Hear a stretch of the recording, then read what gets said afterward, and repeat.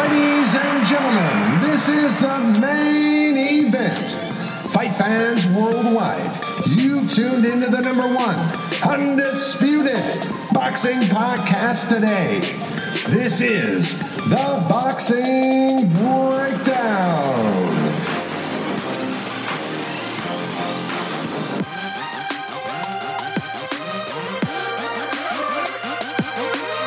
Now, your heavy-handed, hard-hitting host, Mark Roxy.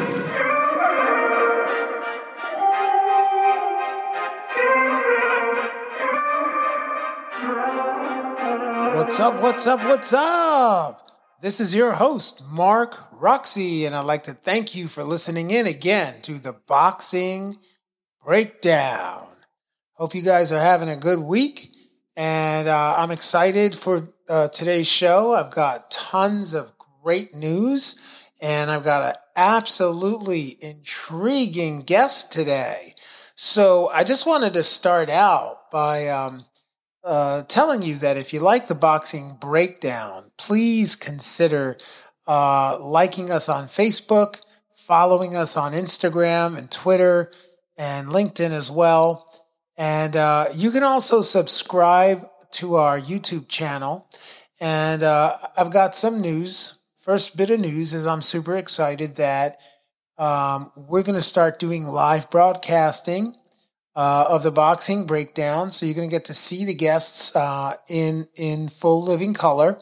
And we're going to be basically streaming that on YouTube and Facebook as well as LinkedIn. So you guys in future episodes, keep an eye out for that. I'll be posting that. I'll be sharing news on how we plan on proceeding on our Facebook page, and you can always check us out at the Boxing Breakdown. And so some of the news that has been really coming over the wire and things that I've been really paying attention to include Adrian Broner, right? Like, I don't know if you've been following what's going on with Adrian Broner, but he made some public statements. He was interviewed recently, and then it was all over social media, that interview.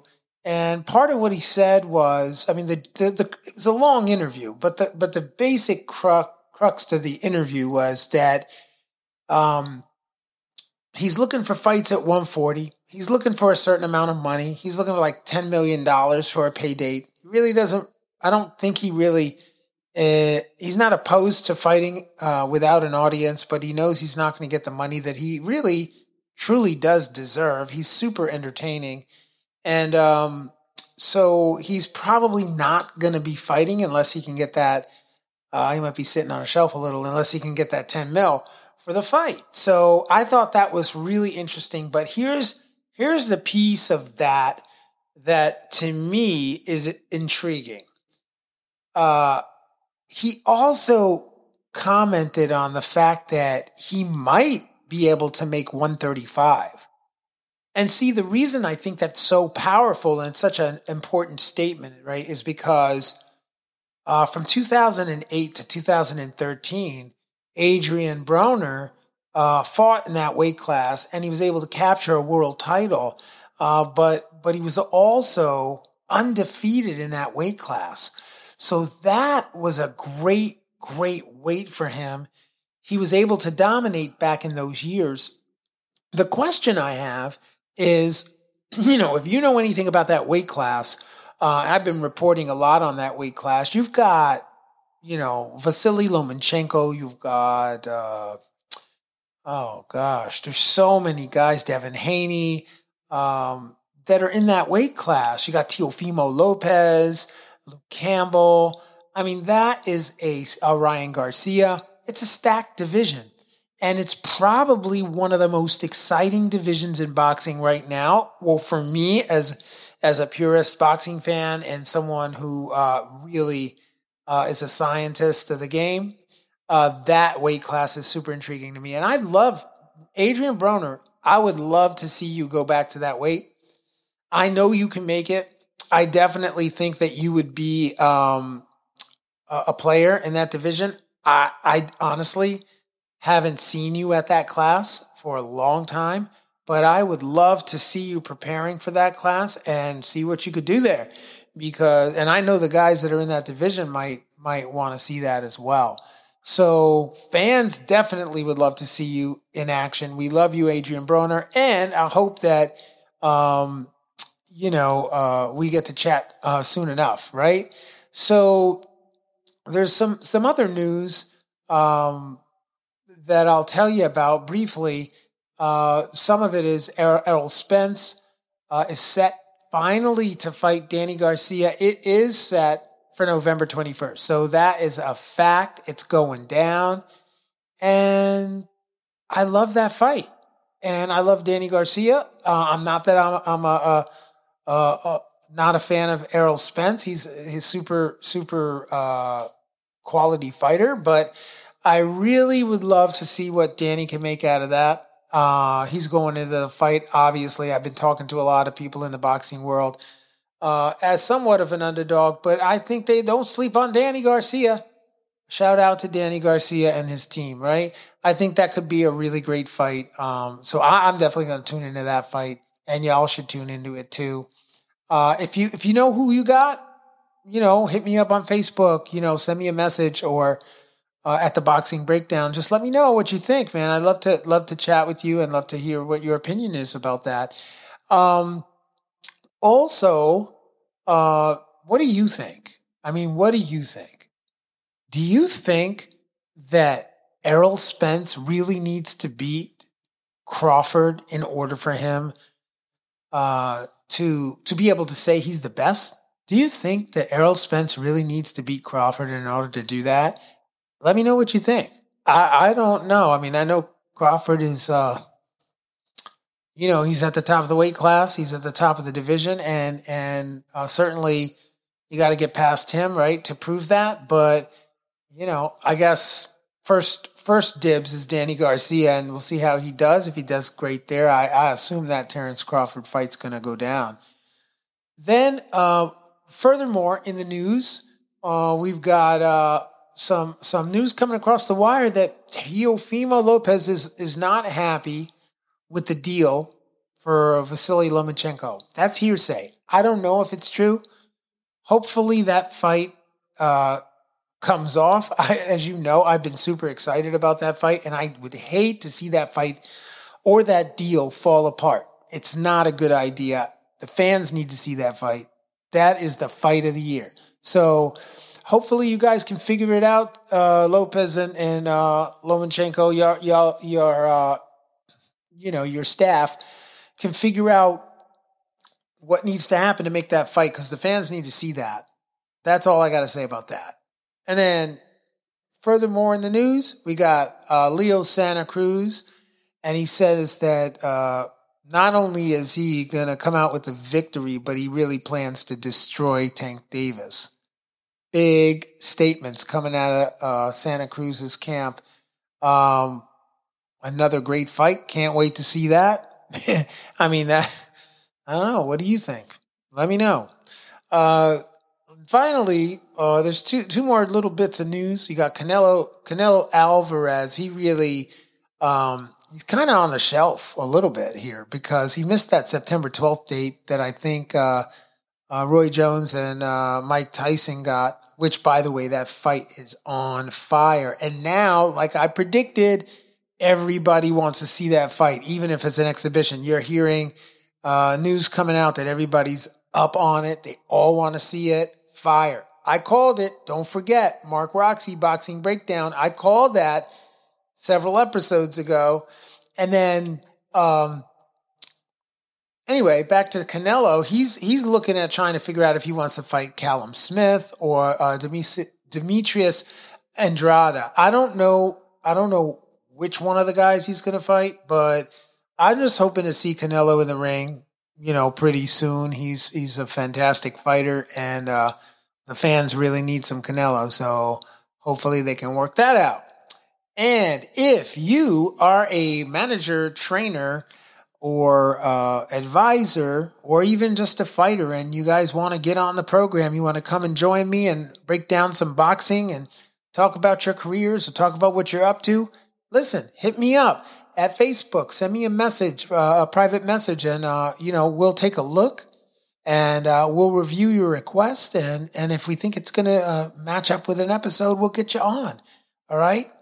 If you like the Boxing Breakdown and you'd like to contribute to it, you can make a donation at www.patreon.com/theboxingbreakdown. So with that being said, some of the upcoming episodes that I'm hoping to have Adrian Broner. I'm also looking forward to having the one and only Britton Hart, right? And I've been shouting out Mike Tyson, trying to get him on the program too. So, listen up, people. We got a couple of good episodes in the queue ready to go off. So can't wait. Looking forward to it. And now I want to get on to the show and tell you a little bit about my special guest. So my special guest this week on the Boxing Breakdown is Joey I. Let me tell you a little bit about Joey I. So Joey is he was a former amateur and pro boxer. He was also a former pro wrestler and the national arm wrestling champion. You do not want to wrestle with Joey I. He was the national arm wrestling champion. Joey's been in boxing for 41 years. He's the former owner of several boxing gyms, most of which have been in Philadelphia. He's a trainer, a manager, and a promoter. In addition to those skill sets, he also is an active professional Cutman. He works for boxing and he works for MMA, and he's done that for over 25 years. He's the 15-time Pennsylvania Cutman of the Year. So to let you know, he's got some skills in the Cutman business.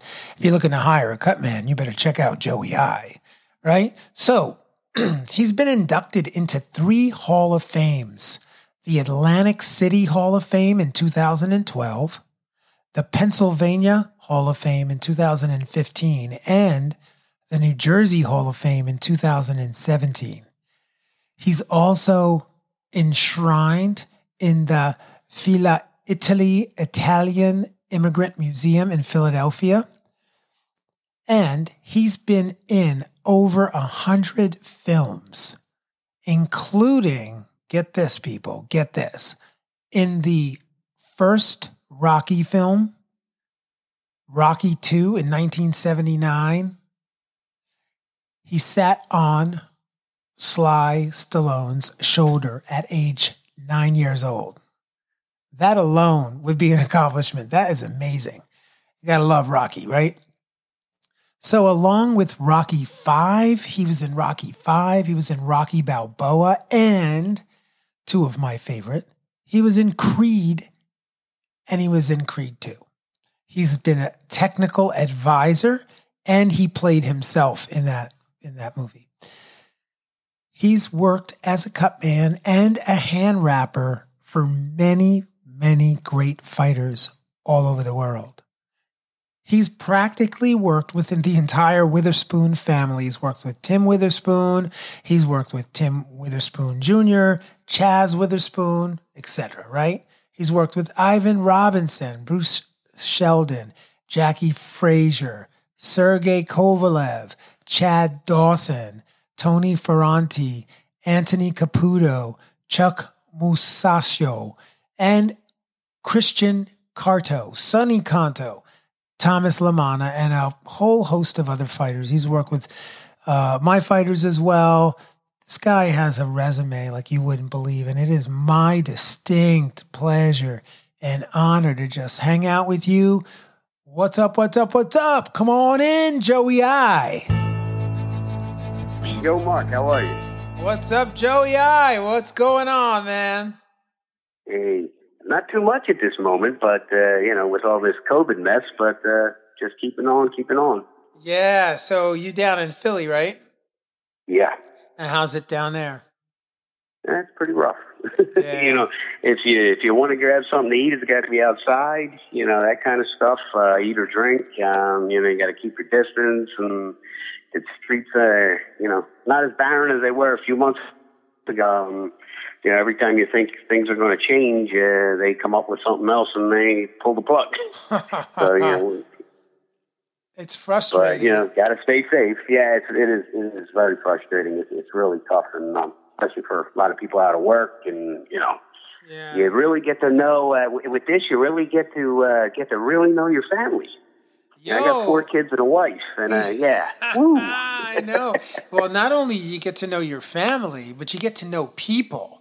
Like people that you thought were like riding with you, you know. Oh, yeah. They don't call you, man. They don't like, and you really, you know, it's been an interesting ride, you know, the last, really since March, you know, things have really, like, it's amazing what, you know, what we've all experienced. And I know, like, in the boxing world, you know, we're all kind of like just hanging tough for the sport to really return to some, you know, especially the smaller some promoters. kind of normalcy. Yeah. And I feel so bad when I'm watching these ones that were on ESPN, and now last night, you know, they got them on Showtime now, and there's literally no one there.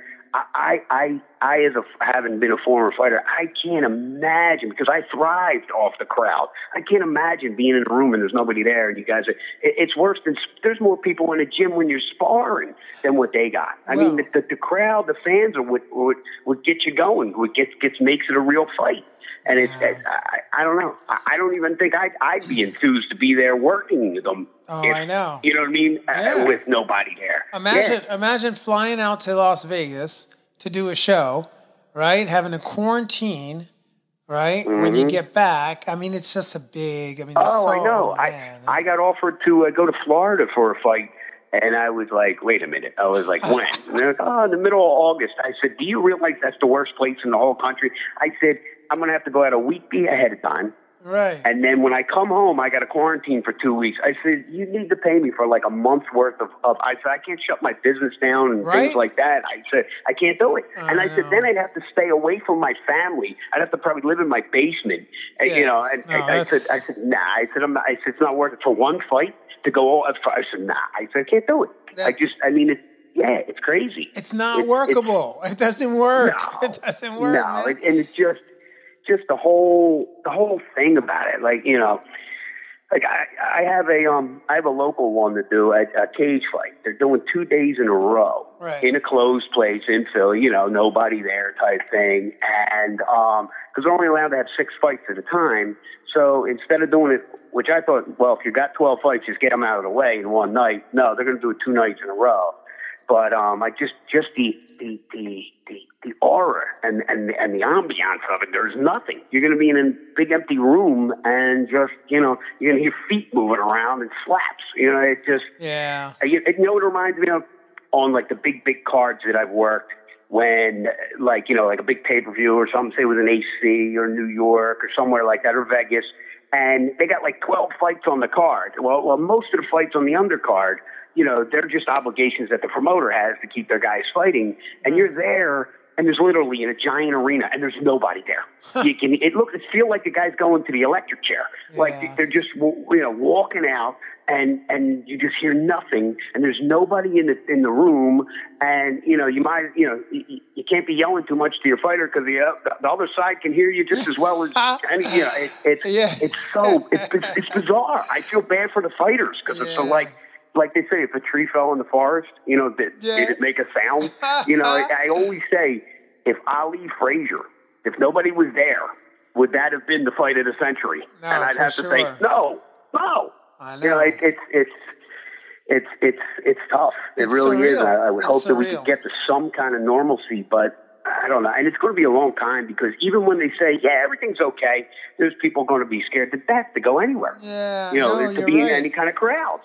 Yeah, no, and people are getting wild. And I don't blame them. People are like out of control, man. I mean, people are like, you know, like I went into the grocery store the other day, and it was raining, right? So I jumped out of my car and I started running into the grocery store. And I got into the grocery store like halfway in, and luckily it was like a Sunday night, like maybe like 8 o'clock at night. And as I ran into the store, I went halfway in deep into the store, and I didn't have my mask on. Yep, and you realized. And I was like, "Oh my God!" And then I pulled up my shirt and I ran out of the grocery store and grabbed the mask, threw it on, went back in, and I was like, And there's no middle ground with that. It's either people don't care or they want to kill you. Yeah. And really, you know, what we do know, we don't know enough, but what we have to do, it takes nothing, guys, to put your mask on. It takes nothing. Yeah. Even if the mask doesn't help, right? Right. We got to do what we got to do, right? To just try. Yeah, at least keep some kind of peace and keep some kind of order. Yeah, or just maybe it does. I don't know. I mean, I don't even know what's going on, really, to be quite honest. I don't. I know. You know, because you don't know who to believe. You don't know what's true, what's not. The part of the honest part to it is, and I feel this right away. It happens to me. Because having been a fighter, I was tested, I do have brain damage. We all do. We all do. But, I got like a relaxed brain, But no.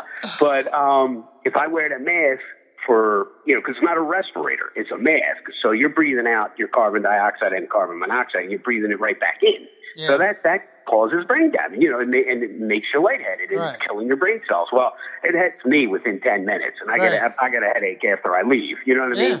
But if we keep this up for another year or two, doing this all the time, you're gonna have a bunch of people walking around not knowing how to tie their shoes. No, and you can see the confusion. They're gonna be like, "Where did I park my car?" Yeah, man. It's bad, but I mean, the masks that would really, really help and save you, nobody can afford them. Right. You'd have to wear a respirator like a guy who paints cars would wear. You know what I mean? Come on, Yeah. But it's tough. It's a bad situation all the way around. I'm surprised that it's been this long. A few months ago, I would have said, 2 months, we'll put up with it. And now, I mean, it's, and there's no end in sight to things, you know what I mean? You don't know what's causing what, who's doing what, it's. Yeah, what's political, what's not political, well, what's real, what's not. I keep hearing a lot of people going, when COVID's going to go away? November 4th, the day after the elections. And I'm like, oh, God. I'm like, I don't know. Right. And I'm like, we should be so lucky, man. We should be lucky, Joe. I mean, if we're lucky that's what's up, hey, I'll take it. Hey, right? I'll take it as right. Yeah, man. Because look, we've lived through many conspiracies. Yeah. I'm 51 years old, and there's been many of those things that you're like they come out later. You're watching some TV show, and you go, oh yeah, the government did that. And like they're going, and they're not denying it. Oh, really? Oh, okay, thanks. Yeah, thanks. It comes they gave everybody, out Yeah, they gave this whole population of venereal disease just cause. Oh, okay, thank you. But you don't know. Yeah, it's tough. I know it really is. So listen, I got a bunch of things I want to talk to you about, man.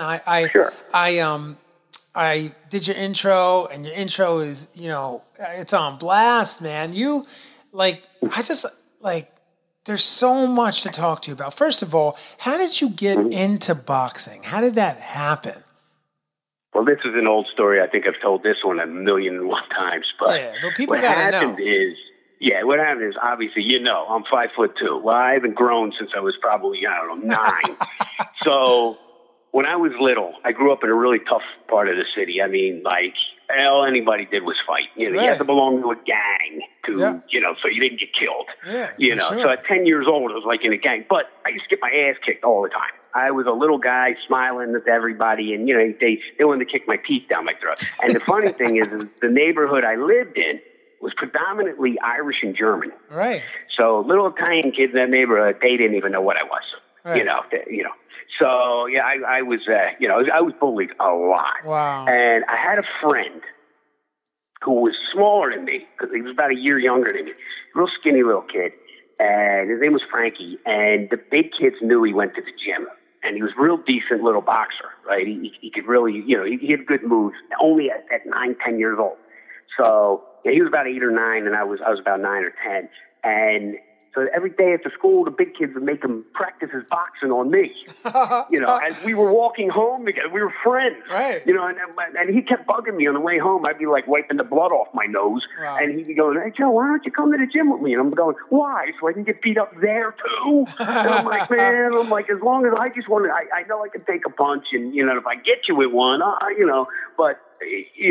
so what happened is, he was always bugging me, and I was considering it, but I'm going, I don't know.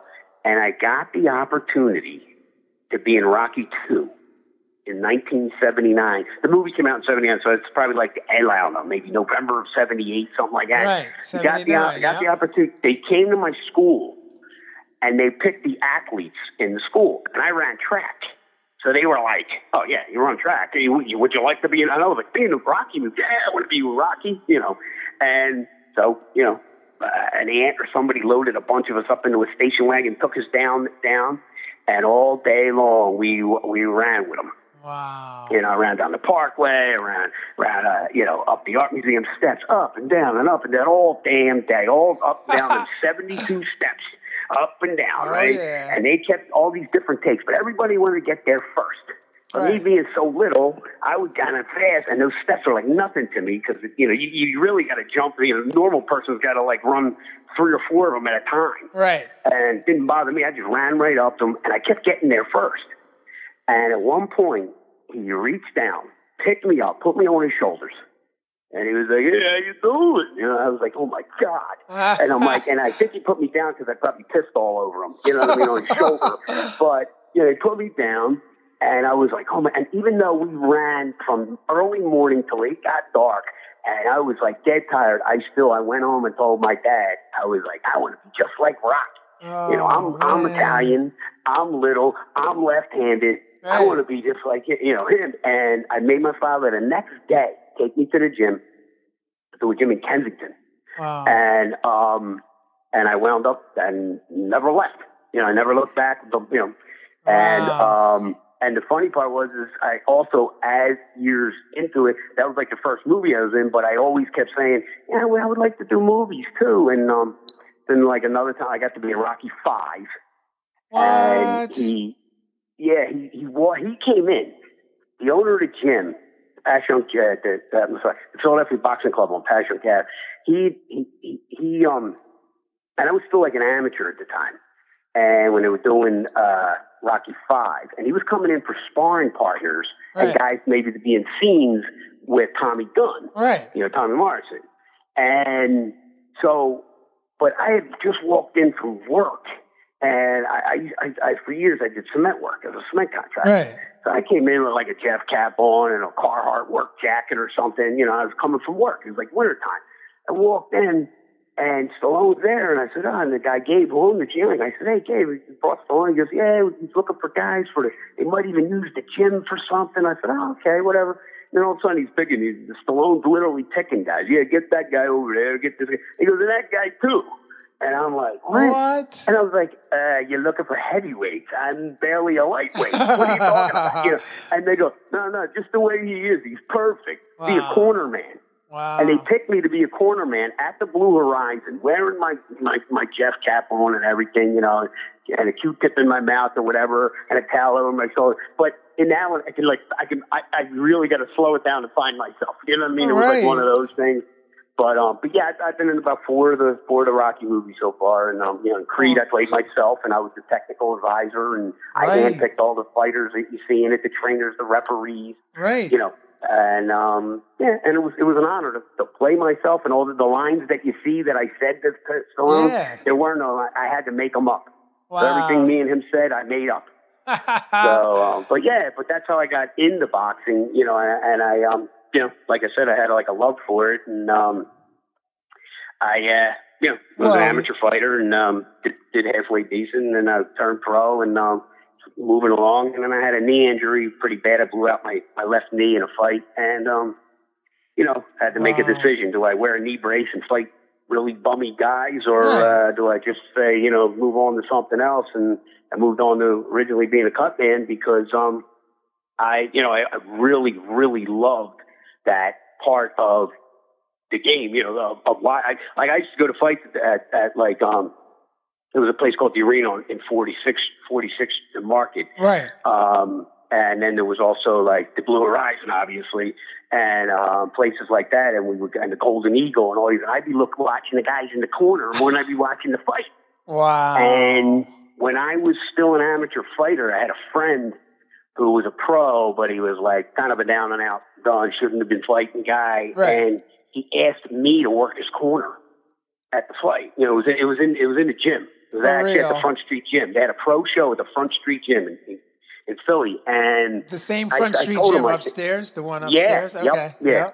Yep. And I said, I was like, yeah, I'll help you out, no problem. You know, so I was like, you know, I've been watching these guys, and I knew three different cutmen that had been kind of paying attention to what they've been telling me and watching them. And you know, one of them was Eddie Aliano, who was with, you know, everybody. Yeah. And then another guy, the old timer who had Joey Giardella and guys like that, was Adolfo Taco and Lil A.B. And then there was another guy named Stan, the Cutman from Philly too. And he had worked with a lot. And you know, I was listening and learning from him. So he asked me to work his corner. I literally worked his corner. I was about 20 years old. I worked his corner by myself. Wow. And he got cut. I stopped it, and I said, you know what? After I'm done fighting, I think I'd like to do this. And so when I couldn't fight anymore, it was like a big, you know, it was a big, you know, part of my life that was gone, you know. Yeah. And I kept saying, I don't want to hang around the gym all the time because I know I'll just get talked into fighting again, you know. And it was like, you know, what do I do, you know? And then my wife, I've only recently gotten married, and I was like, you know what I say about being a cut man? You always talking about Eddie and Nate, and you know, because I was the one cut man, Adolf. He had been out of it for a long time, and I used to learn stuff from him sitting next to him on a bar stool in a bar in South Philly.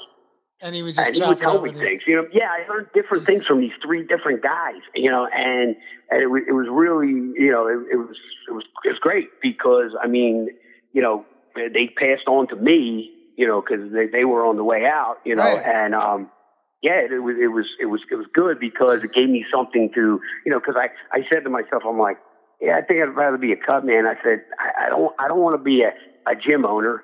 Gyms never make any money. Right. I don't want to be a promoter. All they do is lose money. I said, you know, I don't want to be a manager. They get guys, they put all this money and then bring them up, and then somebody steals them. Right. I said, I don't want to be a trainer because they're not horses. Freaking these guys don't listen for nothing. You know what I mean? And guess what? You know what I did? I never listened to myself. Yeah, I own 7 different gyms. I've been I was a promoter for almost 20 years. Freaking, I managed a bunch of guys, training guys. Wow. I even put rings up there. Every sinking thing you can think of. I even used to referee tough man fights. Oh my God. You name it. Freaking, I've done it in this freaking, and I never listened to myself. Wow. Yeah, you said I'm not going to be a manager. Yeah, but my main love was being a cut man. So I mean, you know. So you actually said, like, hey, I'm not going to be a manager. I'm not going to be a promoter. Mm-hmm. Oh, yeah. I thought this whole thing out.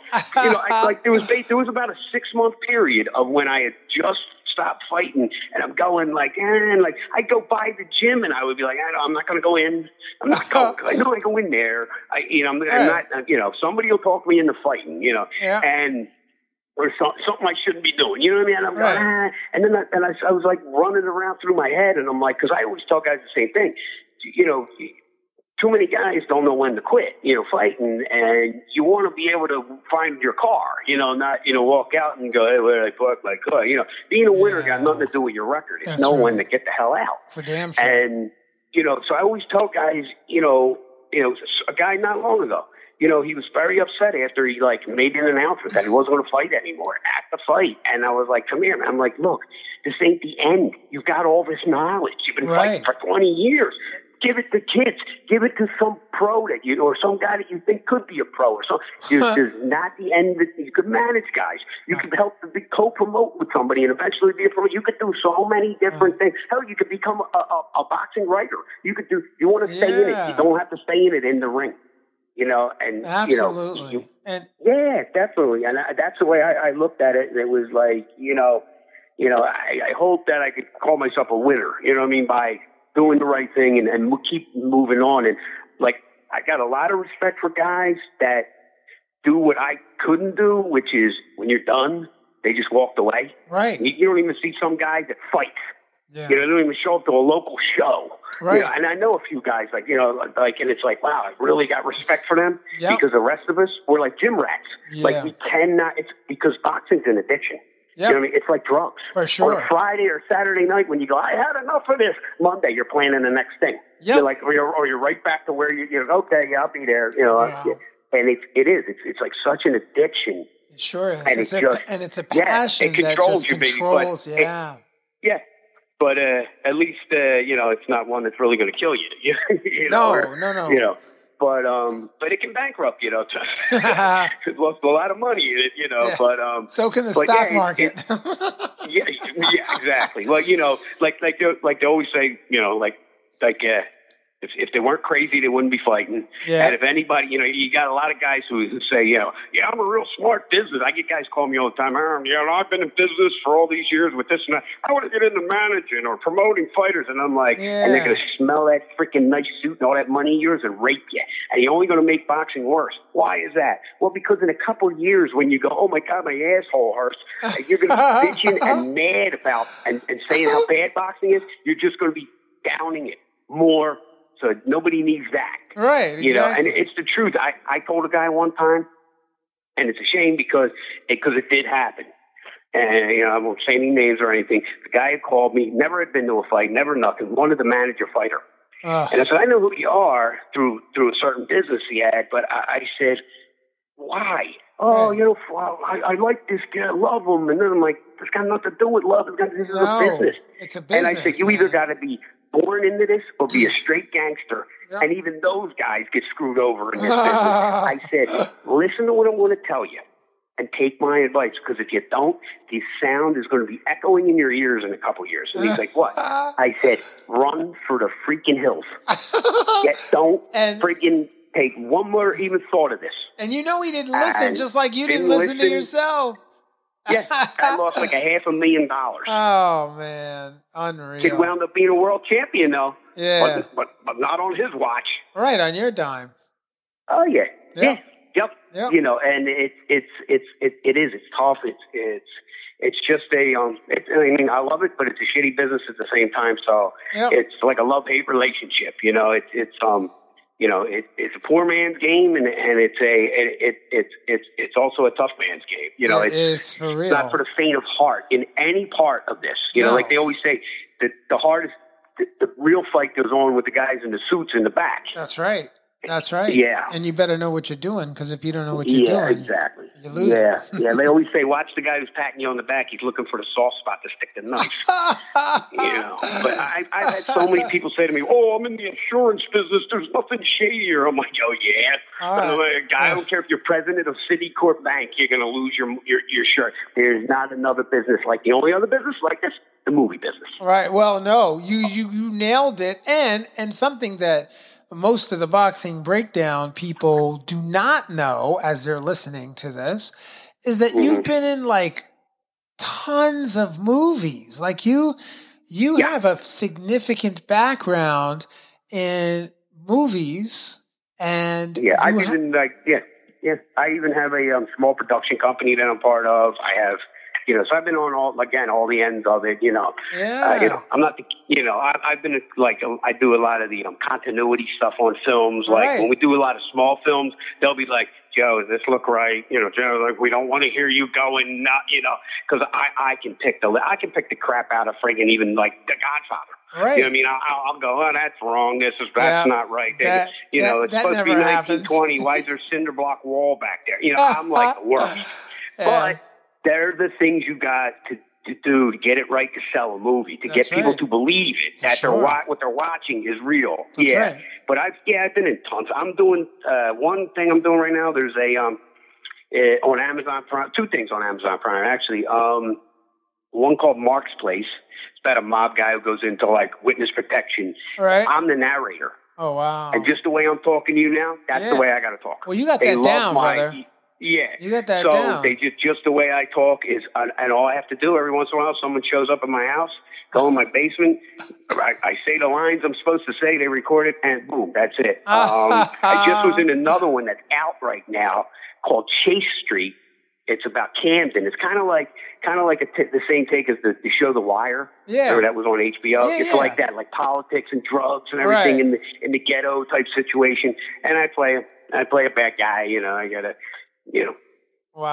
bury a guy in the ground and all kinds of shit. But I got some real good lines with it and stuff. They even had me impersonate Rocky a little bit in it. And, it's just fun, But that's on Amazon Prime right now. I mean, I've done so many things over the years. It's you've done stunts. You got 2 producer credits. 2 producer credits. Is that right? Yes. Yep. Wow. Yeah. That's awesome, bro. Yeah. Yeah. I've done a lot of my own stunts and things like that. I mean, that's amazing. Yeah. I was doing one time when I guess because at the time I was a pro wrestler, which is ironic, right? No, but I used to wrestle as if Rocky. I could see you doing that, bro. I could see you doing that, Joey. I was dressed up like Rocky, with the fedora and the gloves with no fingers and the leather jacket and the gray sweatshirt. And instead of the Italian stallion, I was the Palermo pony. and I'm the only wrestler ever to retire undefeated. Because, Rocky has to win in the end.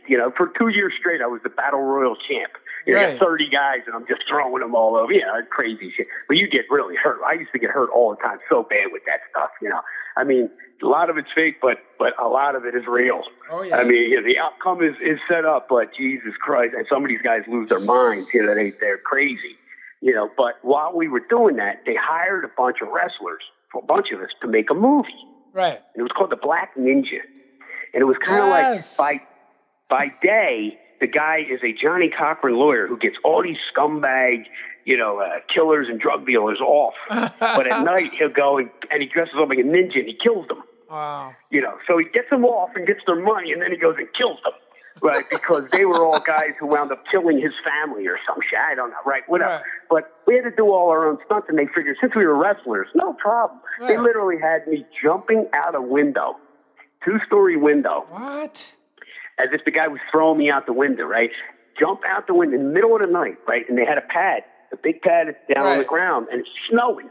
And they're like, Joe, is this where you want it? I'm going, this is where I want it. How the hell do I know? I'm going, that was good.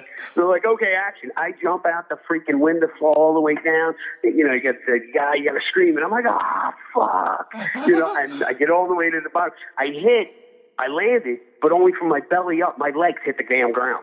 I'm like, Jesus Christ. And they're like, all right, well, we got to do that over. Why do we have to do that over? You can't, we don't want you to say fuck all. They're like, oh, you didn't say that. You said scream like I was like, that's what I would be saying if somebody threw me out a 2-story window. Hello? And they were like, no, Oh, yeah.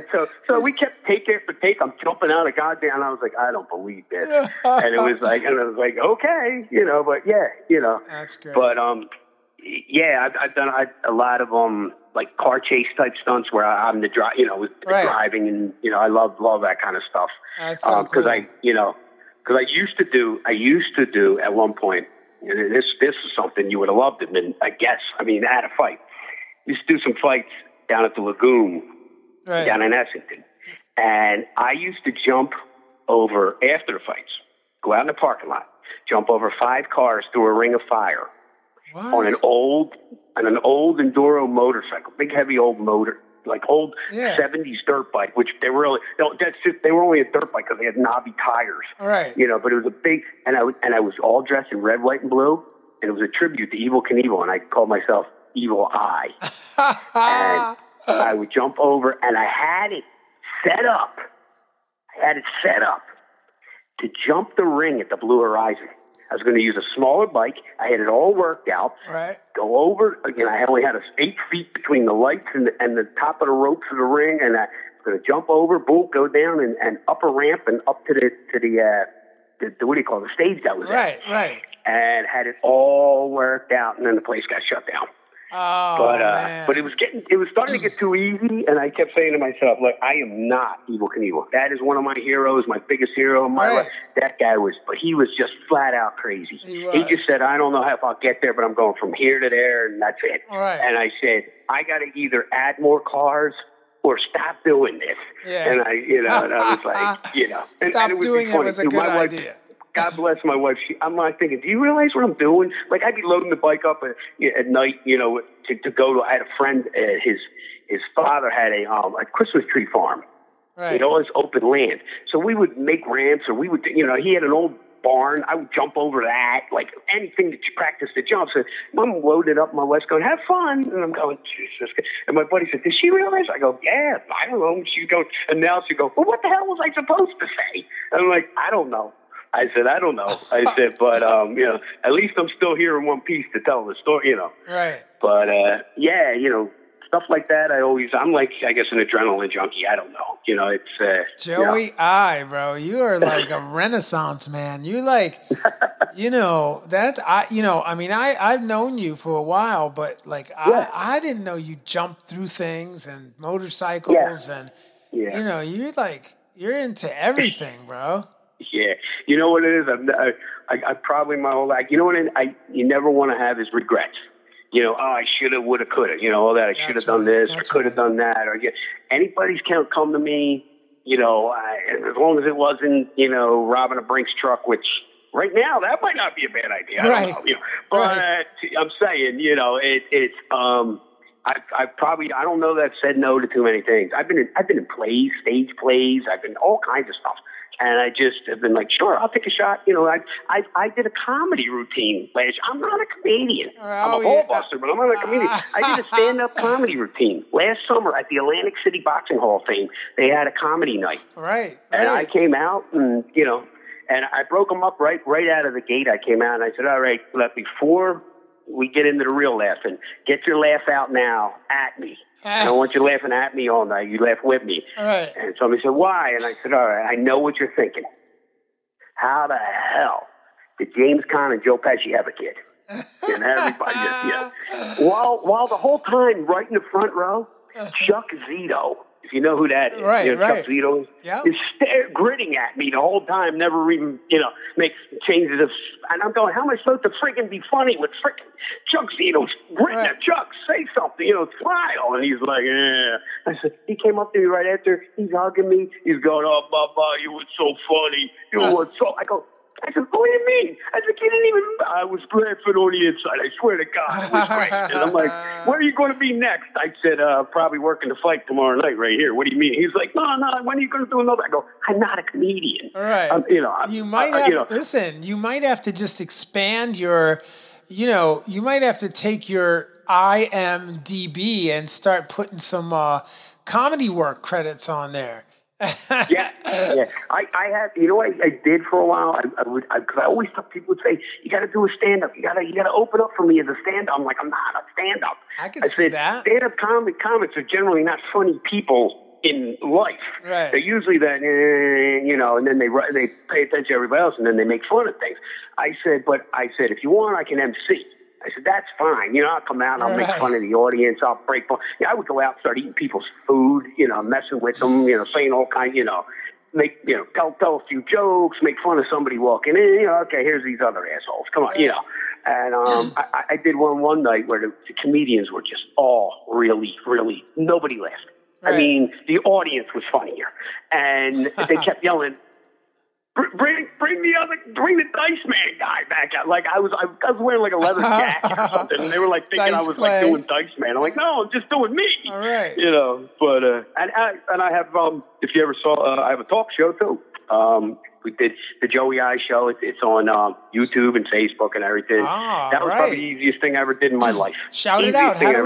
How do we get to that? Is it just happening now, right?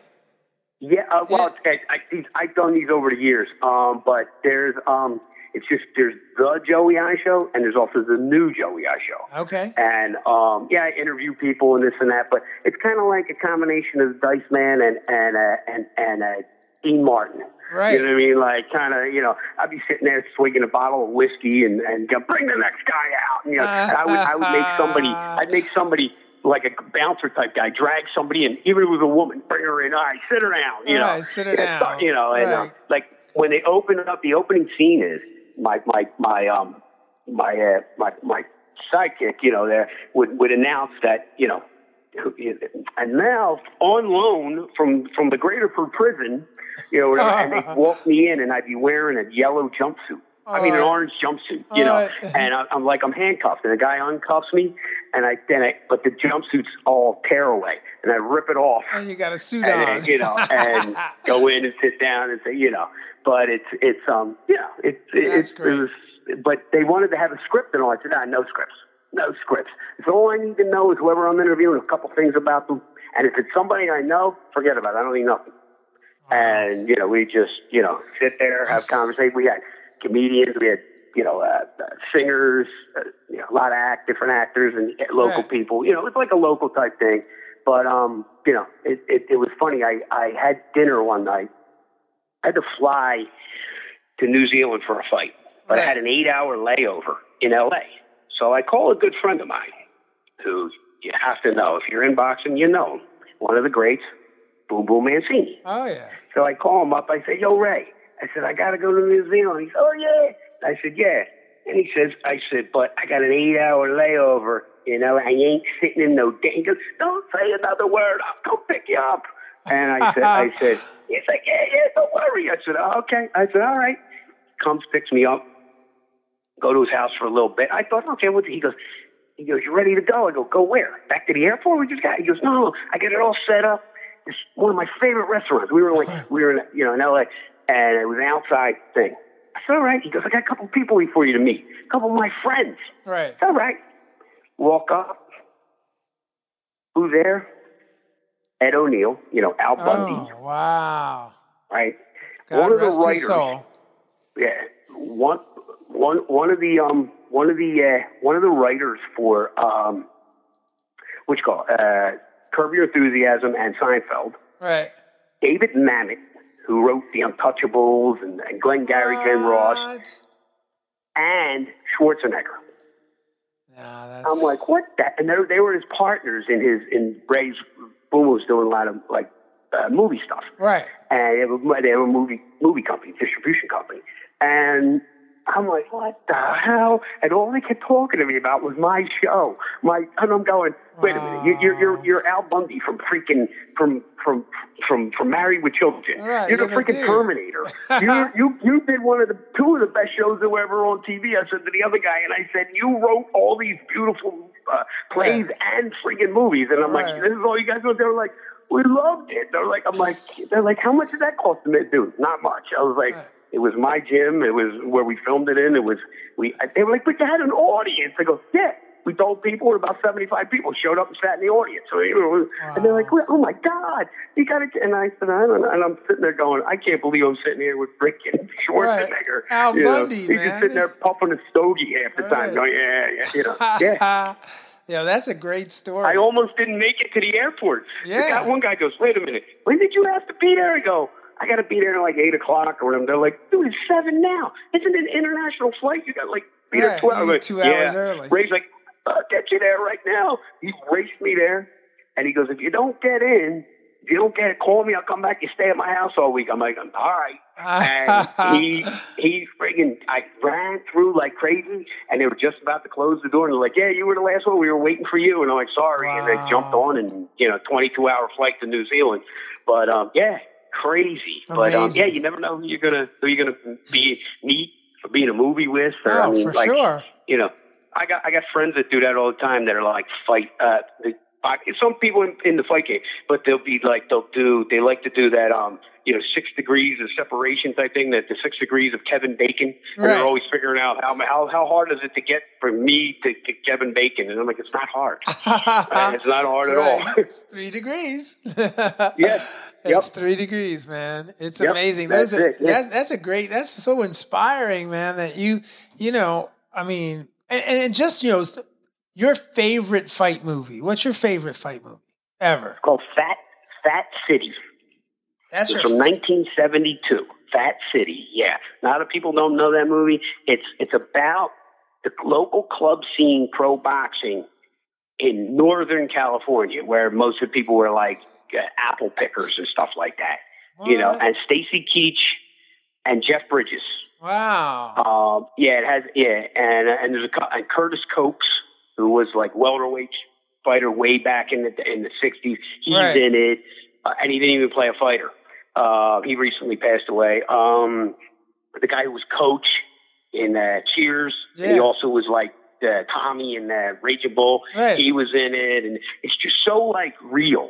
There's just so much realism to it. The only thing that is different, like for us to them, was where we come from. We're not apple pickers. You know, we might be a mechanic in a garage or construction worker or something. Right, for sure. But like they were up there in the hills, and they were. But yeah, and it was one guy wanted to start coming up, and the other guy wanted to get his shit back together, who had been a fighter, and he was like a down and out bum. Right. And he wants to, get back into it, but his girlfriend's a real annoying, drunken pain in the ass, but it's just so real. And even just certain things that they say, and you're like there's a scene where they're about to go out of town with 3 fighters, the trainer and the manager in the front seat, 3 fighters in the back seat. They're all singing, having a good time. They're driving away. You don't see the fights. You just see them pulling back up. Right. All 3 guys are beat up, and the 2 guys in the front are like, God damn. You know what I mean? Like, they're sitting there like, shit. And you know how many times I've been down that road? It's like, the worst is when you get to fly with somebody from a long way. You go out, and they're talking a big game, and then the ride home, they're like, oh, what the hell? And the fight goes on, it's like, oh, my God. It's like, I can't believe I got beat. It's like, you gotta try to keep them from jumping out, opening up the plane door and jumping out, Yeah, but it's just so, the highs and the lows of boxing. And in that movie, there was, like I said, there's nothing special to it. Right. You have to have an interest in it. It's not an exciting movie. It's just organic. It's like the an most organic real movie. Because, when we were doing Creed, I told Stallone, I said, look, you guys get pretty close. I'll give you that. You've gotten pretty close. But nobody has ever hit it on the head, which you can't. Right. You can't make up the stuff. No. You can't. I know. You can't. You just, you go on and on for days. I mean, I told a guy who was a play director that I was friends with. He came over to my house one day around Christmas time, like 20 years ago, with a bottle of homemade wine and sat down. He goes, and he said he just came over just to bullshit, right? So whatever, nobody around. Me and him were just sitting there drinking some wine. And he was like asking me to tell him boxing stories. And I'm telling him this guy went right home. He wrote a whole script that I wound up being the choreographer and played 2 different parts in the play. Yeah, you got a choreography credit. Play, called The Knockout. And I'm like, where'd you get this? And everything was from the stories, that I told him. Wow. Yep. Wow. Yeah. That's incredible. And I mean, just those Creed movies, man, they came so close to really, especially the first one was just so groundbreaking. Just I thought the first one was like a lot better than the second one. Me too. I agree. But I got to be honest, because I really think Coogler. I mean, I dealt with him the whole movie, and we were like, he would just call me on the phone and be like, yo, what do you think about this? Right. How about that? I want to make sure if this. And he was like in that scene where Gabe Rosado fights Creed. Yes. Right. It's supposed to be the Blue Horizon, but it's not. Right. And it was actually at Temple's, the original Temple School. And we're in there. And while it was now, from start to finish, it's one cut. That's never been done in a fight scene. There's not. So we did a whole scene from start to finish. Right. One take. The way you saw it, from them start before the fight starts to the end of it. That's one. They only did it in one take each time. Now we did it several times, but he would not be there. Be under the ring watching it on an iPad on his forearm. Wow. So it was like he wasn't there, and he wanted to witness it the way you would see it in the movies. Right. Which I thought took a lot of, thought, a lot of insight you had to like take yourself out of that typical, I'm going to throw it over here and watch how it happens. You know what I mean? Right. And it was really cool. It was, and it's funny, like when we were doing that movie, between the local acting people that were like extras and things like that and in it, and the fighters, I knew everybody. Yeah. It was like, it was like a homecoming. Like, It was the crew. It was like, It was like, well, how do you know that people sitting in the audience? Because I'm also an actor. Right. I always tell people there's only 2 of us that really cutmen, professional cutmen, and actors at the same time. And that's the guy who in Rocky was his Cutman. Rocky 1 and 2, actually even into 3. Al Silvani. Right. He had been like Cutman for Jake LaMotta, Rocky Marciano, all these guys. He parlayed that while he was real Cutman, he was in a bunch of movies. He's like in Cool Hand Luke. You know what I mean? Like, you can find him in all kinds of movies. He's in, like, Any Which Way But Loose, the bare knuckle fight stuff with Clint Eastwood. He's in, like, all kinds. It's like, he pops up all over the place, and it's like, you know, he's not this, like, really famous guy, but he sure made enough of a name for himself that, you know, I can pick him out in movies all the time. Right. Well, that's what you call that, is like when you can recognize someone instantaneously, but you don't know their name. But you know them instantaneously because you've seen them in, like, 25 movies. You know? Yeah, that's like, you know who that's like? I don't know if you know the name of this guy, but you saw him in everything. William Forsythe. And I did a movie with him. All right. He's, let's see. Oh, he's been in everything. But, did you ever see the movie Gotti? Not the one that Travolta just made, that bad one. Huh. The one with Armand Asante. I can't remember if I've seen. How about Raising Arizona? I haven't seen that one either. Nicolas Cage? Okay, well, he was in that. Oh, whoa, wait a minute. I think Nicolas Cage and the guys break out of jail, and then him and his wife, they steal a baby because they want a baby. I've seen that one. And Tex Cobb is the warthog from hell. Yeah. Which there's another story for you. I'll tell you his story about him. But, the guy who broke out of jail with John Candy. Right. Not John Candy, John Goodman. That guy that was with him is William Forsythe. That guy's been in everything. Yeah. But, I got one for you. How about the Steven Seagal movie, Out? It was Out for Justice. Okay. Where Steven Seagal's supposed to be like a Brooklyn cop. Right. He's like a Goomba. Yeah. And he's chasing after that junkie, the big fat guy with the mustache the whole time, Richie. Right. That's William Forsythe. Okay. Really incredible actor. Wow. Yeah, and they made a movie recently, another like Raging Bull movie, like a second to it a few years ago. It went right to DVD or whatever it went to. But he played an older Jake LaMotta in that. Right. You know who else is like that? Who else is like that? You know, Joseph D'Onofrio? Joseph. Yeah, I was just going to. That's who I did the stand up with. Yeah, Joseph. Joe D'Onofrio. Yeah, I did. He was. We were working together on that comedy show. Wow. And he that's what he's been doing lately. He's been just doing stand up. And he was asking me all this shit. He's like, dude, you're funny as hell. I'm not even funny. I'm like, don't worry about it. I'm like, I went to school with him. Joe D'Onofrio? Yeah, okay, yeah. I went to school with him. He's slick, he's slick, or he's young Tommy in Goodfellas.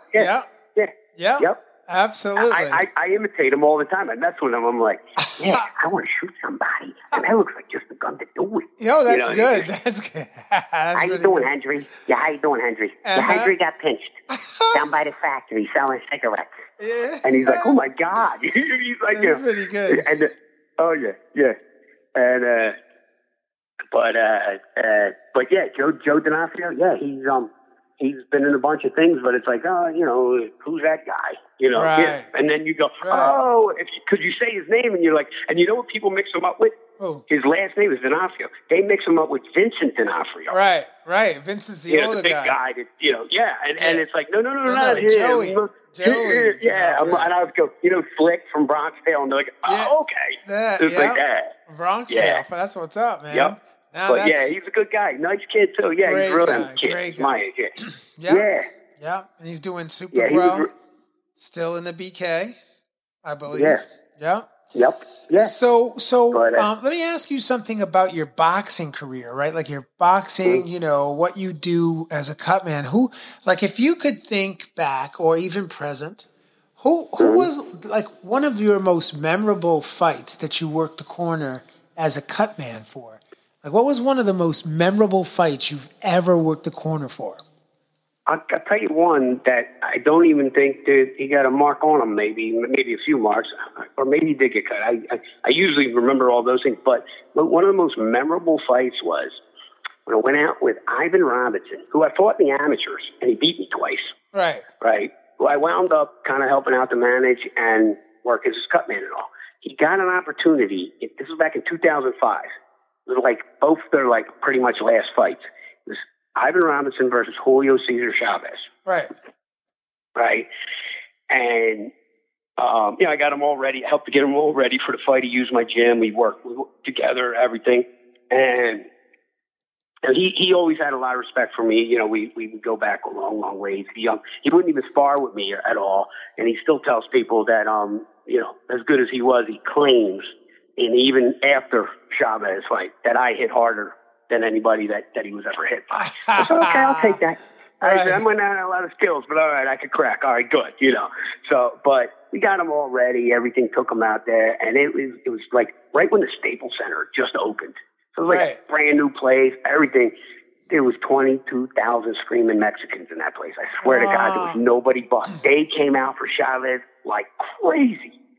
We're walking out, some old lady threw a sandwich at us. We were like, got in the ring. I mean, they're singing the national anthem. They're booing. They're like, I'm like, oh my God. And I'm going, and everybody's going, yeah, Chavez is going to knock him out in like 2 rounds, 4 rounds at best. And went out there, and they both were, because they're both pretty much done. But it was made for a good fight, the banger versus the boxer. Right. And they're going back and forth, for 10 rounds. And 4th round, Ivan went down right on his back. And everybody's like, oh, that's it. And I was like, uh-oh. Popped right back up, no problem. And, he didn't win the decision, but there's no way he would have. I don't care if he knocked him out. They probably would have, made everybody close their eyes for a minute and, and wake Chavez up. But that was that was like an incredible, incredible fight. And, and I remember Bob Arum walking over to me and one of the matchmakers and walked right over to me like, who else could get us? Like, what do you mean? Well, we need a guy with a good record. But I go, I thought this is his last fight. Right. And they go, look around. We're going to take him to every town that has Mexicans. They're like, we're going to, and I think they tried it one more time. He hurt his hand and it was over or whatever. Was that, but, was that like his 112th fight at the time? Chavez probably it was like 112 fights he had at that point. Yeah, it was probably his 111th. Yeah, because he fought that fight with Julio Cesar Chavez for Ivan Robinson, 2005, May 28th, 2005, right? Yep. Yeah. Wow. Yeah.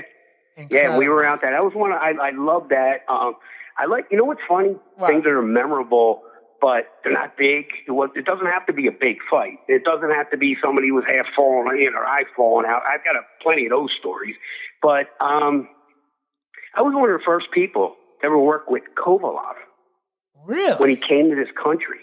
Because he used to be trained by John David Jackson. Right. And I know John good because John used to train in Philly and everything when he was a fighter. Right. He wasn't from Philly, and John would always be like, Joe, we need you with us. Right. So, he started out with main events, and they would be up in Bethlehem at the fights, at the Sands. Yeah, at the Sands. What's it called and a few now? other places like that, and they would always get me, and I'm like, oh my God, this freaking guy is a machine. Yeah. He would come back in the corner, he wouldn't want water, he wouldn't say anything, he was like Drago. Right. He would just get up and go out. For real. And guys, and then there was times I had to work against him.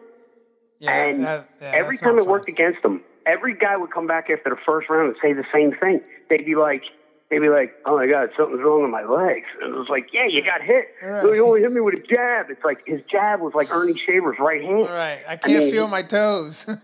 Yeah, I'm telling you. And then they would last like 2 rounds and it'd be like, holy, but working with him, just was like, it was really, really cool experience and really, memorable. You know what I mean? For sure. I got plenty of them.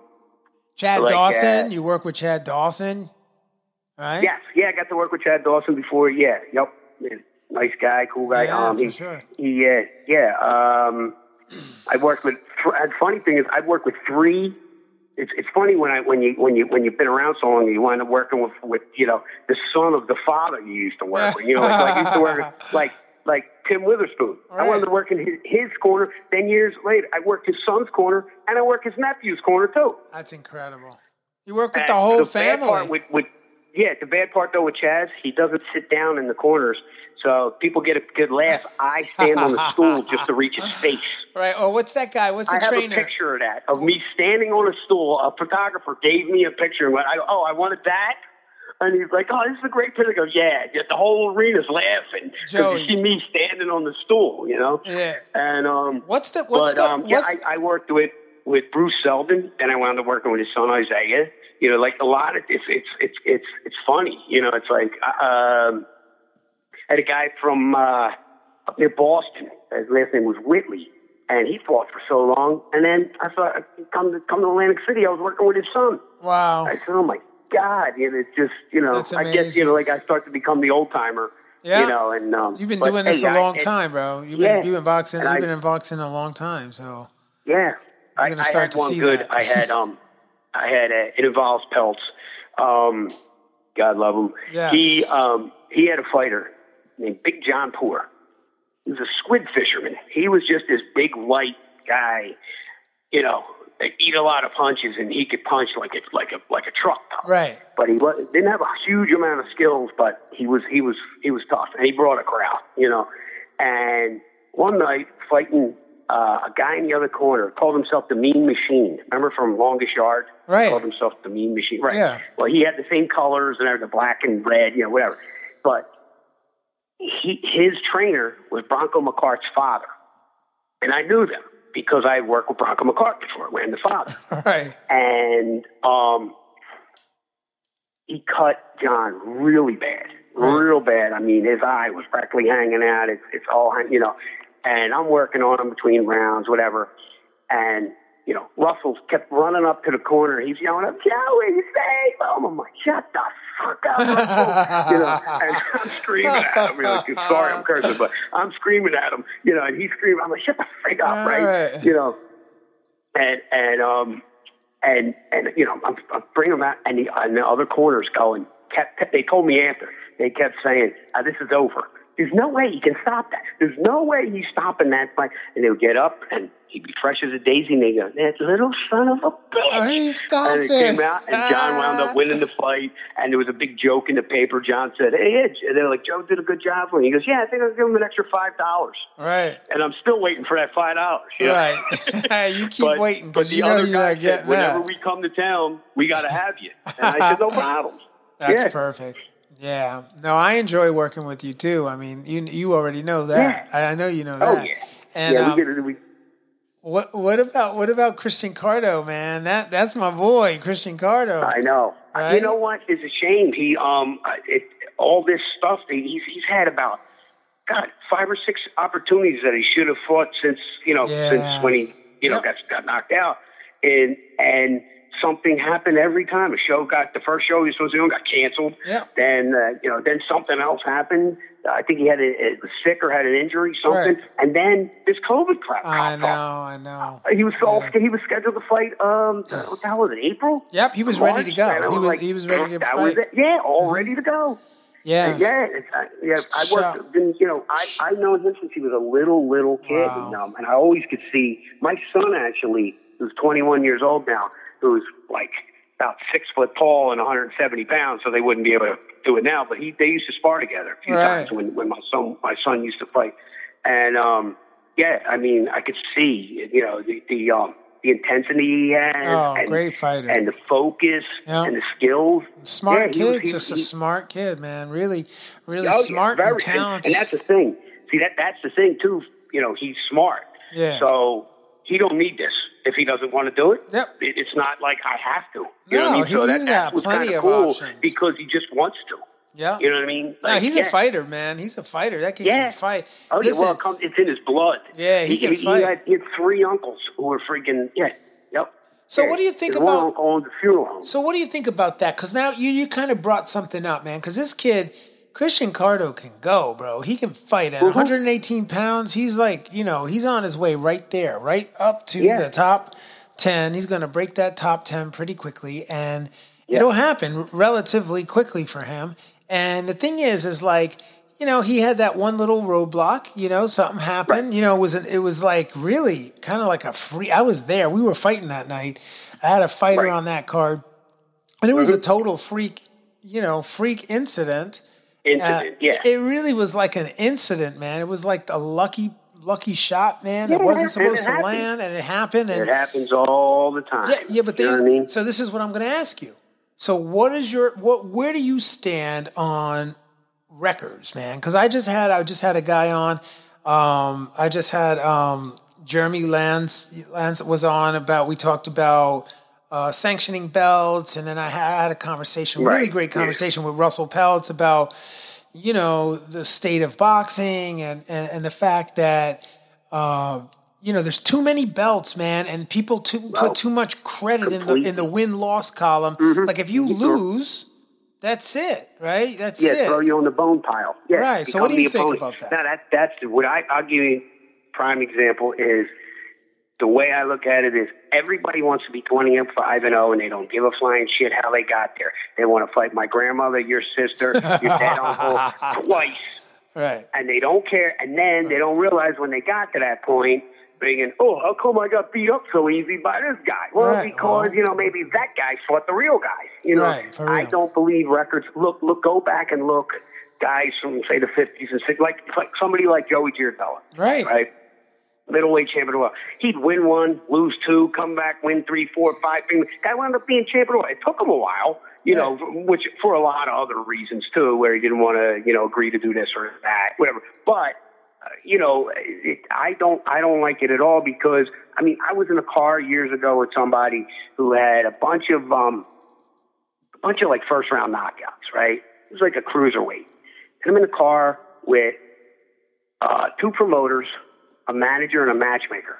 We're driving along night before a fight, big fight, and we're out of town somewhere, wherever we were, and they were asking about this fighter because he got knocked out in the first round. Now, he had been knocking everybody out in the first round. Right. So everybody thought he was it, but he got knocked out in the first round because he didn't take it serious for that fight, whatever. But he got hit lucky, boom. And they went like this, throw him on a pile, make him an opponent. Wow. Yeah, fuck him. Just like that. You know what I mean? And that's the way people look at things. And it's like, that there shouldn't be, that's why I give some respect to these guys in the MMA. Yeah. I mean, you got guys fighting for titles that are 15-6. Right, exactly. And no problem. And they fight their hearts out. Well, like when I was promoting shows, right, I wouldn't put down the guys' records on the bout sheets.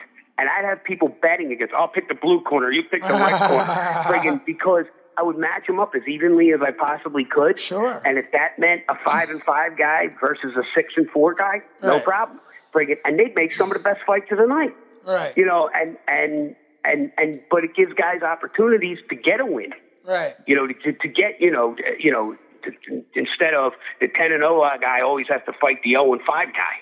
It's just, meaning you're not allowed to fight 6 fights, but a lot of them is, how much more is it close to being fixed sometimes?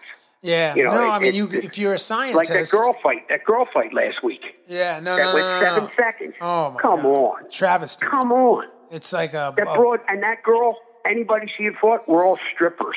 Yeah. They weren't even real pro fighters that the girl that got knocked out ever fought. So she gets in with a ring with somebody who's real, and that's what happens. People can die. You're in a life and death business. No. You don't get a license to fight, you get a license to kill. I tell people all the time, you could kill a guy, step over him, walk out. Not only will they shake your hand, but they'll put money in it, and you can leave. Right. And nobody should want that to happen. I've had long conversations with Boom Boom Mancini, and he had to live with that because the doctor told him that last punch he hit the guy with killed him. Yeah, it was the very last one. Yeah. Mm-hmm. Yeah, you got to live. Nobody should want to. And he was never right after that. And even say Sugar Ray Robinson, it happened to him. Emil Griffith. It affects guys differently, but it's not what you want to do. But it can happen, and it does happen. I've been there two different times when people have died, and it ain't funny, and it ain't nice, it's I don't know. Maybe we'll all be burning in hell for this. I don't know. I don't know that God wants us to be punching each other for money. Right. But who knows? You know what I mean? Right. But we also do bring a lot of entertainment to the world. So maybe that gets us a pass. I don't know. I don't know. Yeah, man. I don't believe in records so much because I see so many. Like I see it so much where they just build the guy up. And your average person who's not like a casual boxing fan, they don't know any of that. They have no clue. They think fighters are just these guys who put somebody in front of me. Right. Who you got? It's like that ain't no. You're watching too many movies. Right. The worst thing you ever do is let a fighter pick his own opponent. Holy crap! And even when they do, they wind up saying they don't want the guy at the last minute. Right. Yeah. Right. Oh yeah. Yeah. Brutal. It's very tough. That was one of my hardest jobs, I think, in it was I always made my own matches for my shows. Right. When I was doing shows like Harris Casino and stuff and wherever I was doing them. But, you know, and because if it's my show, it's got my name on it, I got to make sure everything's going to come up. And the matches are the most important part. That's what people are there to see. Yeah. And, you know. And when you got a good, fair, even match, exactly. you're going to create some explosive energy there. And actually, and it's tough, too, because, you know, I understand, you know, you got the local kid that you want to see him win because he's got a fan base and this and that kind of stuff. But, you know, putting him in with a guy that you could tell may not even know where he is at the moment, that's not a good idea. But you know, if you got, like what we both know is that if you got a fighter who's actually an earner and he's the real deal, right? Yep. He's the real deal. Then you take him, right? And you put him in with fights that are going to really challenge him and bring him to the next level. Right. You have to, you got to at least be in like a 60-40 fight.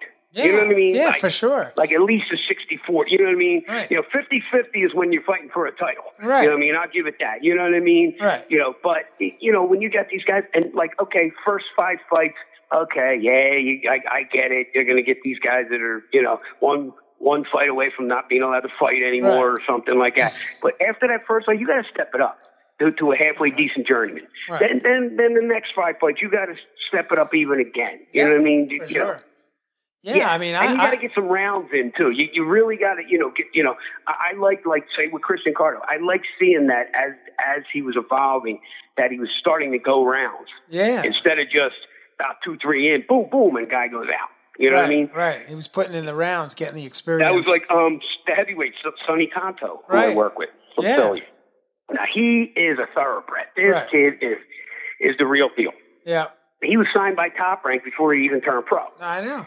And I remember. And his mother made me a promise when they used to come to my shows and they'd see me work in the place. They always, and when he was littler than me, which is crazy now, he's 6'5". Right. But always said, you're going to be his cut man. And when it was ready, his mother came to me and said, I'm holding my promise. I said, oh, great. And he was, you know, knocking about 4 or 5 guys out. And then he went the distance with a rugged, tough Mexican southpaw. Right. And got the rounds in. You know, he did the full, you know, and I was like, that's good now. Because you know what you got off of your shoulders now? Yeah, that you can go the distance. That knockout thing. Got to knock everybody out. You know what I mean? Got to stay undefeated with knockout. No.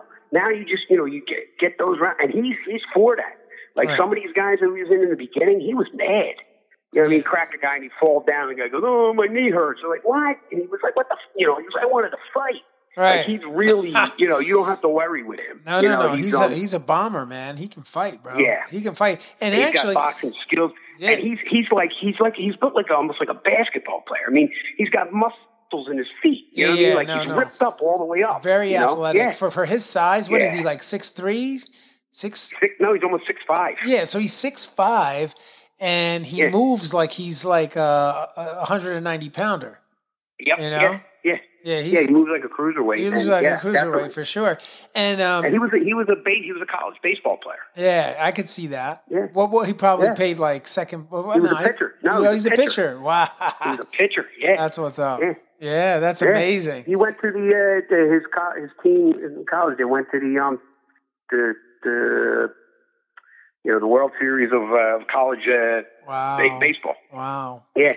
Yeah, he's definitely an athlete. He trains like an athlete. He behaves like an athlete. He conducts himself like an outstanding citizen. And he's just a really, and he has a good personality. Right, he's a stand-up regular guy. Yep. And he's not like some meathead that like, because you know how this business is. It's show business. Yep. That ring is our stage. Like my son who acts, he does a lot of stage acting and he's a singer and everything. He sings the anthem sometimes in the fights. I had to point it out. I said, see, that's my stage right there. That's my. He's like, no, it ain't. I go, this is no different than being in the theater. The only difference is you're getting punched. Right. You got to dodge punches. Right. It is harder. No, it's harder because you got to have the theater of boxing and you got to have the skills. Yep. You got to have both. Yeah. Well, I used to have a sign above in my gym, and it said "Tough ain't enough." Right. That's what it said in my gym. I used to tell guys, if you're just tough, go play football. Yeah, no, for sure. You know what I mean? Because you can't just be tough in this.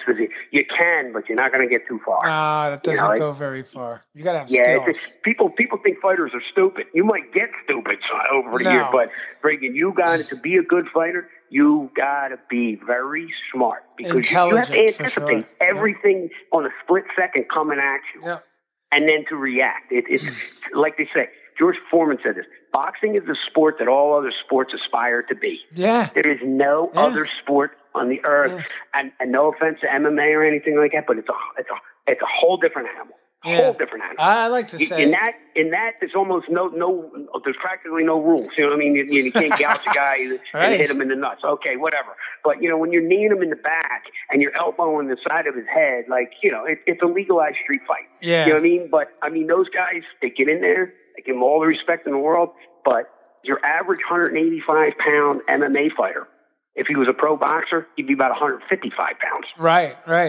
There's a whole difference in shape. There's a different mindset. It's like I've met MMA fighters. I'll be like wrapping their hands, and they really don't know who I am or something, or they know me, but they'll just know me as the Cutman. And they go, "Wait, you used to box?" I go, "Yeah, I wasn't born this ugly." I wasn't born like this. You know what I mean? I didn't get to face eating Cheerios. Right. And they go, "Really? And what'd you do?" I go, "I was a boxer."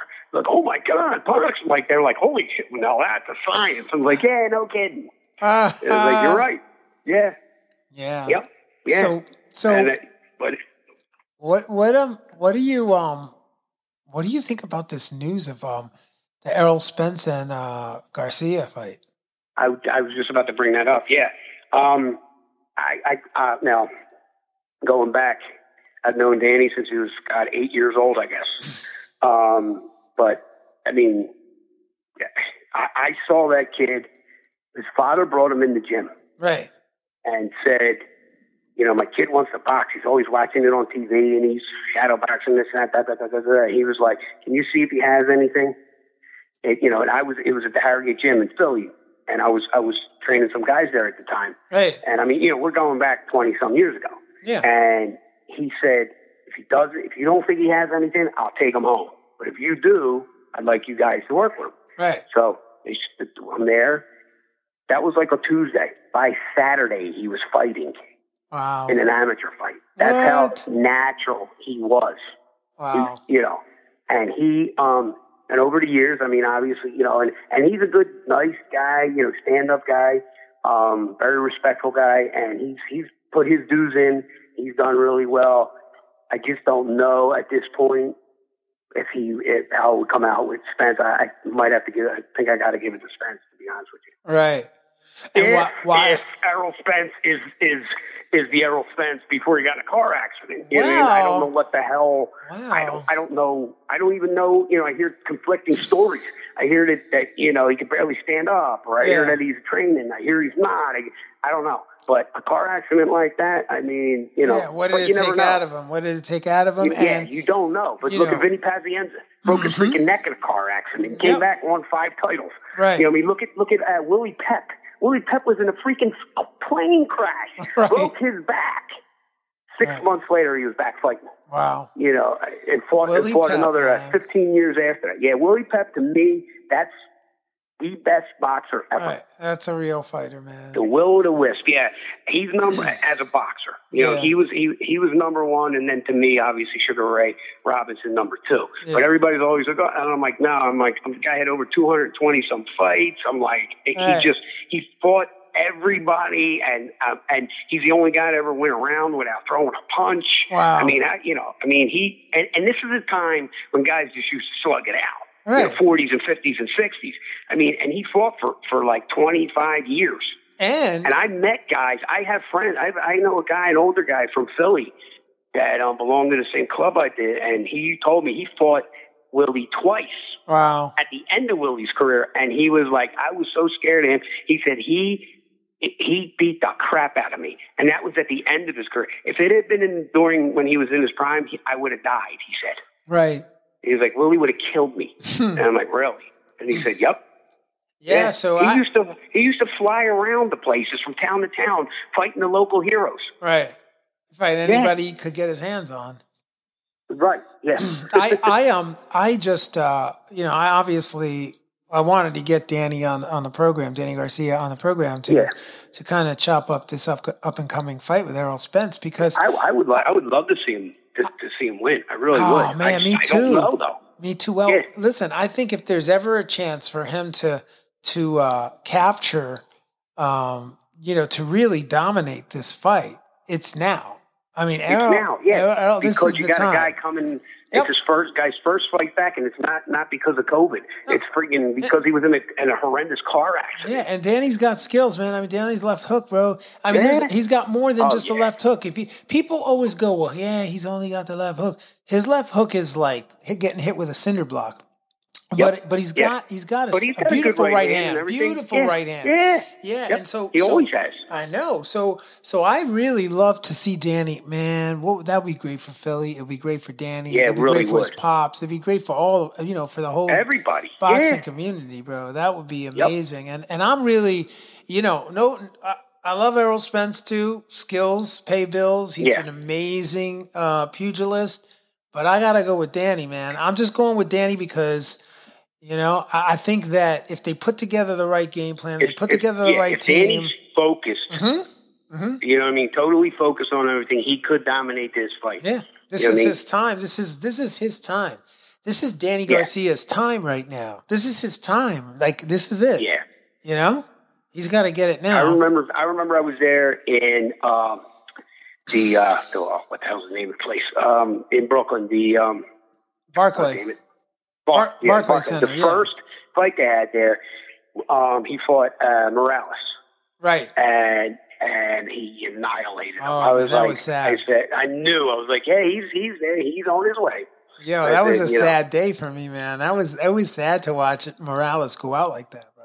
Yeah, I know. Right? That wasn't that hard. I mean, that was like Eric Morales, man. He was a warrior, bro. And the way that he sat down, I was talking about this on the last boxing breakdown. I was actually at Boardwalk Hall when Arturo Gatti had his last fight.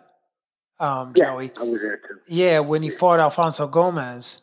And he did the same thing that Eric Morales did. It was the same geography in the ring. And it was the same sit down. And when I saw Morales do that, that's exactly what I thought. I was like, that was an Arturo Gatti, bro. It was the same exact thing. He was electrifying. And he was really crazy too, but he was a great guy. And I knew him. And cool to talk to and everything and have a drink with, Oh, man. But when he used to come out, they start playing that Thunderstruck. I always said nobody should ever be allowed to be able to come out to Thunderstruck ever again. They should have retired that. Right, that's his song. And because when they start playing that and Chuck Zito's leading them out to the ring, and it's like you got chills, and it was like holy shit. Yeah. I remember I was there at the Boardwalk Hall when it was him and Gatti Ward 2. Wow. And that I thought was the best one of the three. Right. And that was, oh my God, that was like electrifying. That you were in the arena for that fight? Oh yeah. Dang. Yep. Dang. I would have, man, I wish I was there. I wasn't there. I still have a t-shirt that I never wore from it. You got to wear that t-shirt, bro. You probably saving that. That's like a collector's item. I don't even know if I'd wear it, bro. Yeah. I got a friend of mine brought me a T-shirt back from Wild Card, and what's his name? The trainer out there from Wild Card. Who's in Wild Card? Freddie Roach.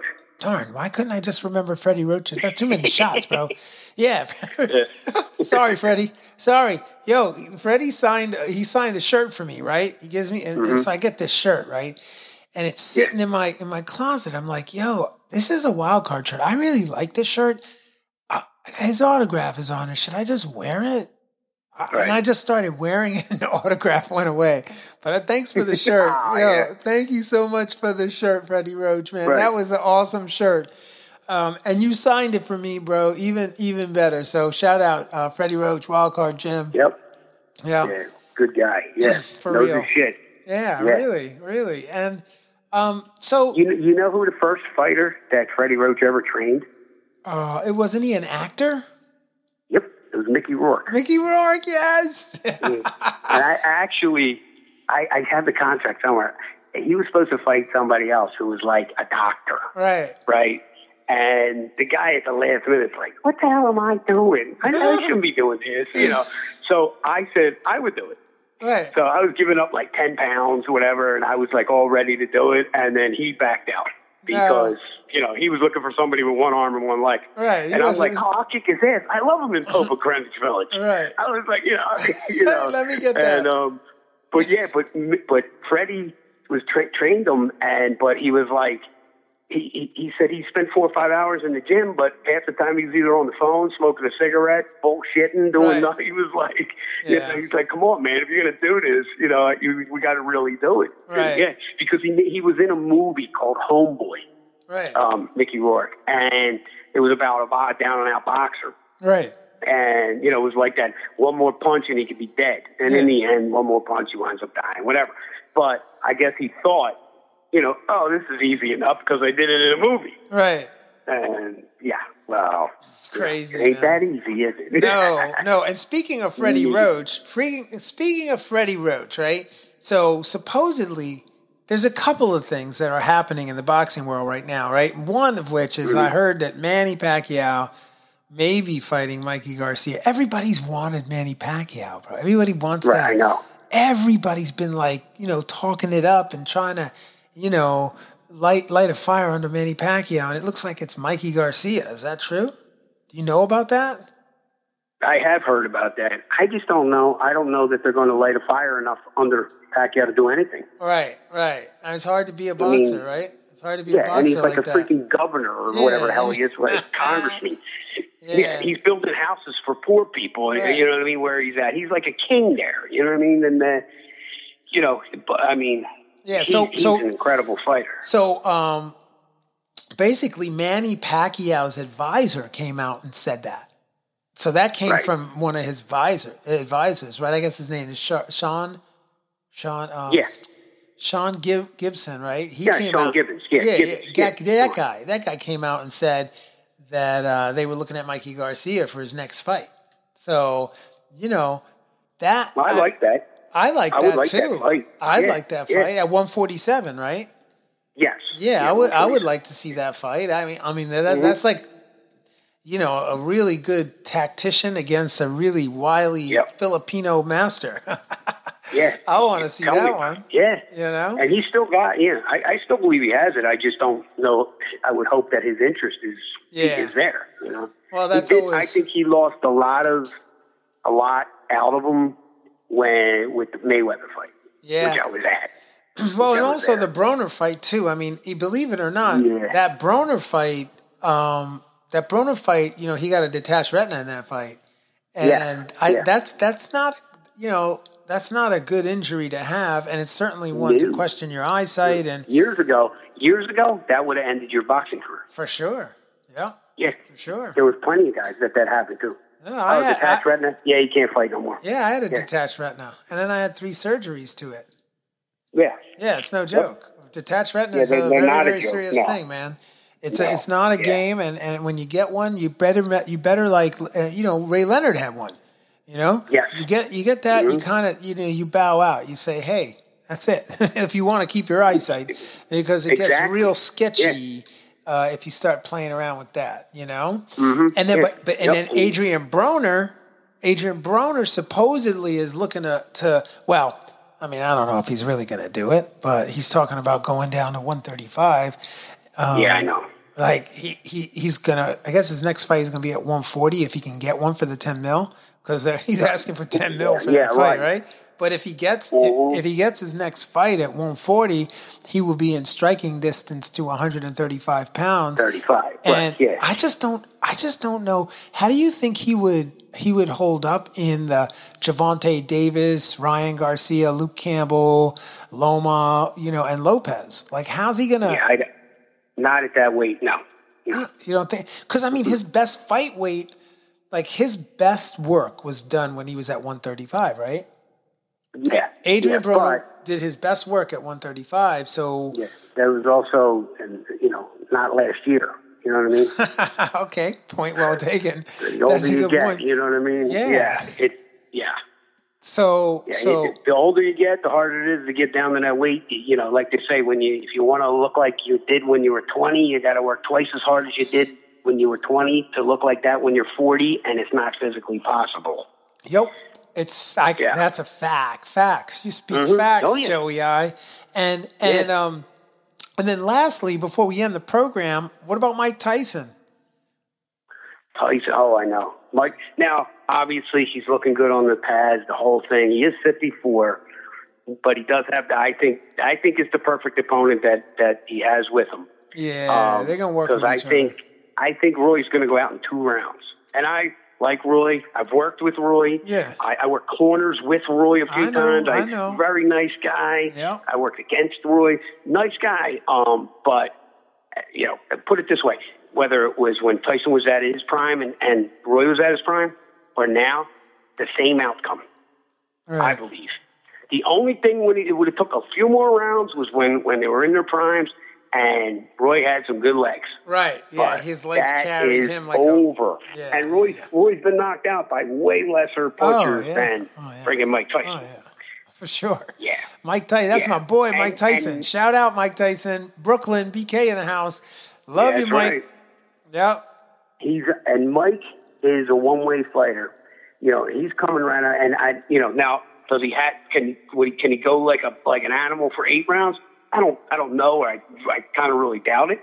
But he's going to come out the same way he is because this exhibition crap, that's bullshit. Because even and I've been involved in exhibitions. I've done them. Right, me too. And you wind up in a war. Yeah. You wind up, and guess what? There are no headgears in this. No. I don't think it mattered if there was or wasn't. Well, but there's no headgears. The only thing different they were going to do, they're wearing 12-ounce gloves. So whoop-de-doo, they're wearing 2-ounce bigger gloves than they would if it was a normal fight. Right, and you know what? You can't knock somebody out more. No. You can't knock somebody out more. No. If you knock them out, they're knocked out. You can knock them through the ring floor. Right. There's nothing more you can do than get knocked out. And it really doesn't take much. It doesn't take much. And these guys, they both know how to place their punches. Things get, when you're having fun. The only reason I said 2 rounds is because I see Roy running around the ring, backpedaling around him, trying. And for a round or so, I could see him, the old Roy for a round or so. But after that, if you look at this, the work, like there's some footage online that you can see of him doing pads in the gym. Yeah. He does look super sharp, Roy, that is. And, but definitely you can see he's, for the most part, he's just flat-footed. He's just right there in the pocket. And that's not really going to work. That's not going to work. That's not, I would just advise them to really get up on their toes and make sure he's got the stamina to get through those rounds because he's going to need it if he's fighting a Mike Tyson. Even an old Mike. Listen, the last thing to go is your power, as you know. Is your punch, yeah. And a lot of people even say the older you get, the stronger your punch gets. Yeah, no, for sure. That's absolutely true. And, well, anyway, the good news is they're both going to make some money. They're both going to give money to charity. I'm in big support of that. Yeah, man, I'm supportive of that. And, they're selling it for $49.99. It's a great price to get the fight. I think it's a perfect price point, especially during, where we are with COVID-19 and everything. And, it's not like $99, it's $49.99. You get some friends together and we get to relive our old Mike Tyson days. That's the truth. Right. Yeah. I know. Well, listen, man, Joey it has been a distinct pleasure, man, to have you on the program. You're amazing. You're a Renaissance guy.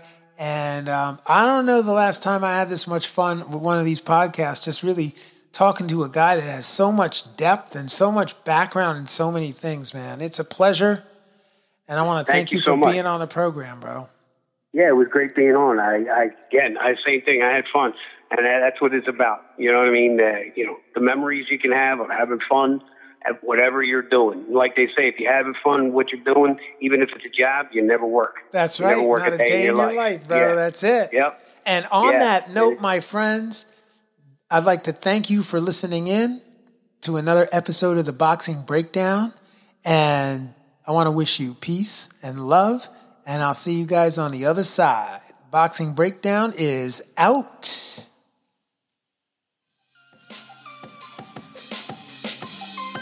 Fight fans, join host Mark Roxy and special guests as they break down all aspects of the boxing world, including news, business, management, training, promotions, fan reactions, upcoming events, matchups, future boxing stars, title fights, state of the boxing world, and all the stuff you don't see when you watch boxing. This podcast is released each week on Thursday at 8 p.m. Eastern Standard Time. Live streamed on YouTube, Instagram, and Facebook Live. It's the Boxing Breakdown, hosted by Mark Roxy.